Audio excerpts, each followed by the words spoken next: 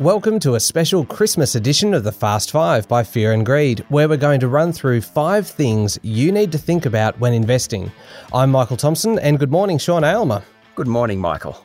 Now, remember, we're not providing investment advice. It's just the pros and cons as provided by Fear and Greed guests. So if you want to invest, see a financial planner. Now, all of the formalities out of the way, Sean. 5 things to think about over your summer break. Number 1, it's been a crazy year for Australian shares. Are equities worth investing in?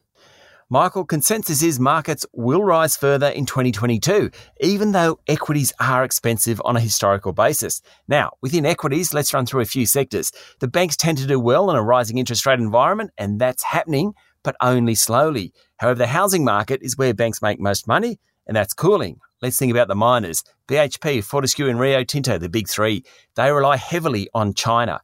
Beijing is looking to push the world's second largest economy along, but there are still question marks over steel production. How about the tech stocks? Well, they were supposed to fall, but as demonstrated by Apple on Wall Street, they just keep rising. Healthcare, the industry of the future. Australia has some seriously high-quality companies like CSL and Cochlear, but they really aren't shooting the lights out at the moment.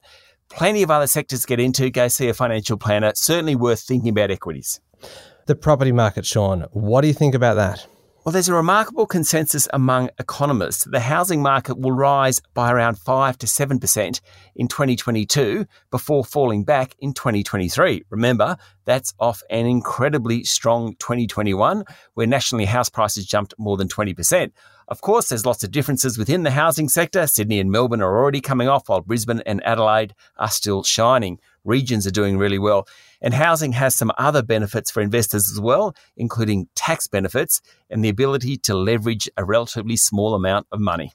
All right. Number 3, Sean, we're going to keep this one pretty brief because, to be brutally honest, it's not the most exciting asset class, but is fixed interest any good? Oh, don't be so mean. In this category, we're talking about bonds and bank deposits and even annuities. Michael, they've provided dreadful returns this year, let's be honest about that. In fact, in real terms, when inflation is taken into account, some, such as term deposits, have actually gone backwards, but they're safe. They're really safe. You won't lose your money, whereas in many other asset classes, you could easily lose some cash. Will things get much better over the next year or so for fixed interest? Not really, according to the experts.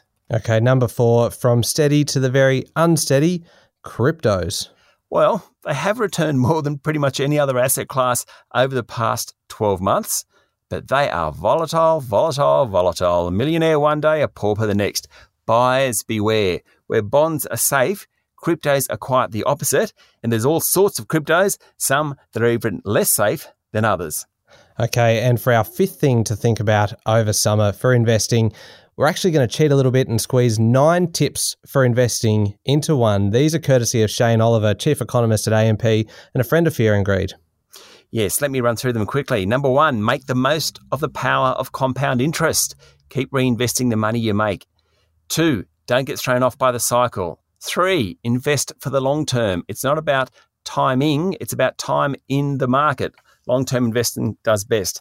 Diversify. Don't have all your eggs in one basket. We're up to number 5. Turn down the noise. Only listen to what matters. Number 6. Buy low, sell high. Selling after a big fall just locks in losses. Keep that in mind.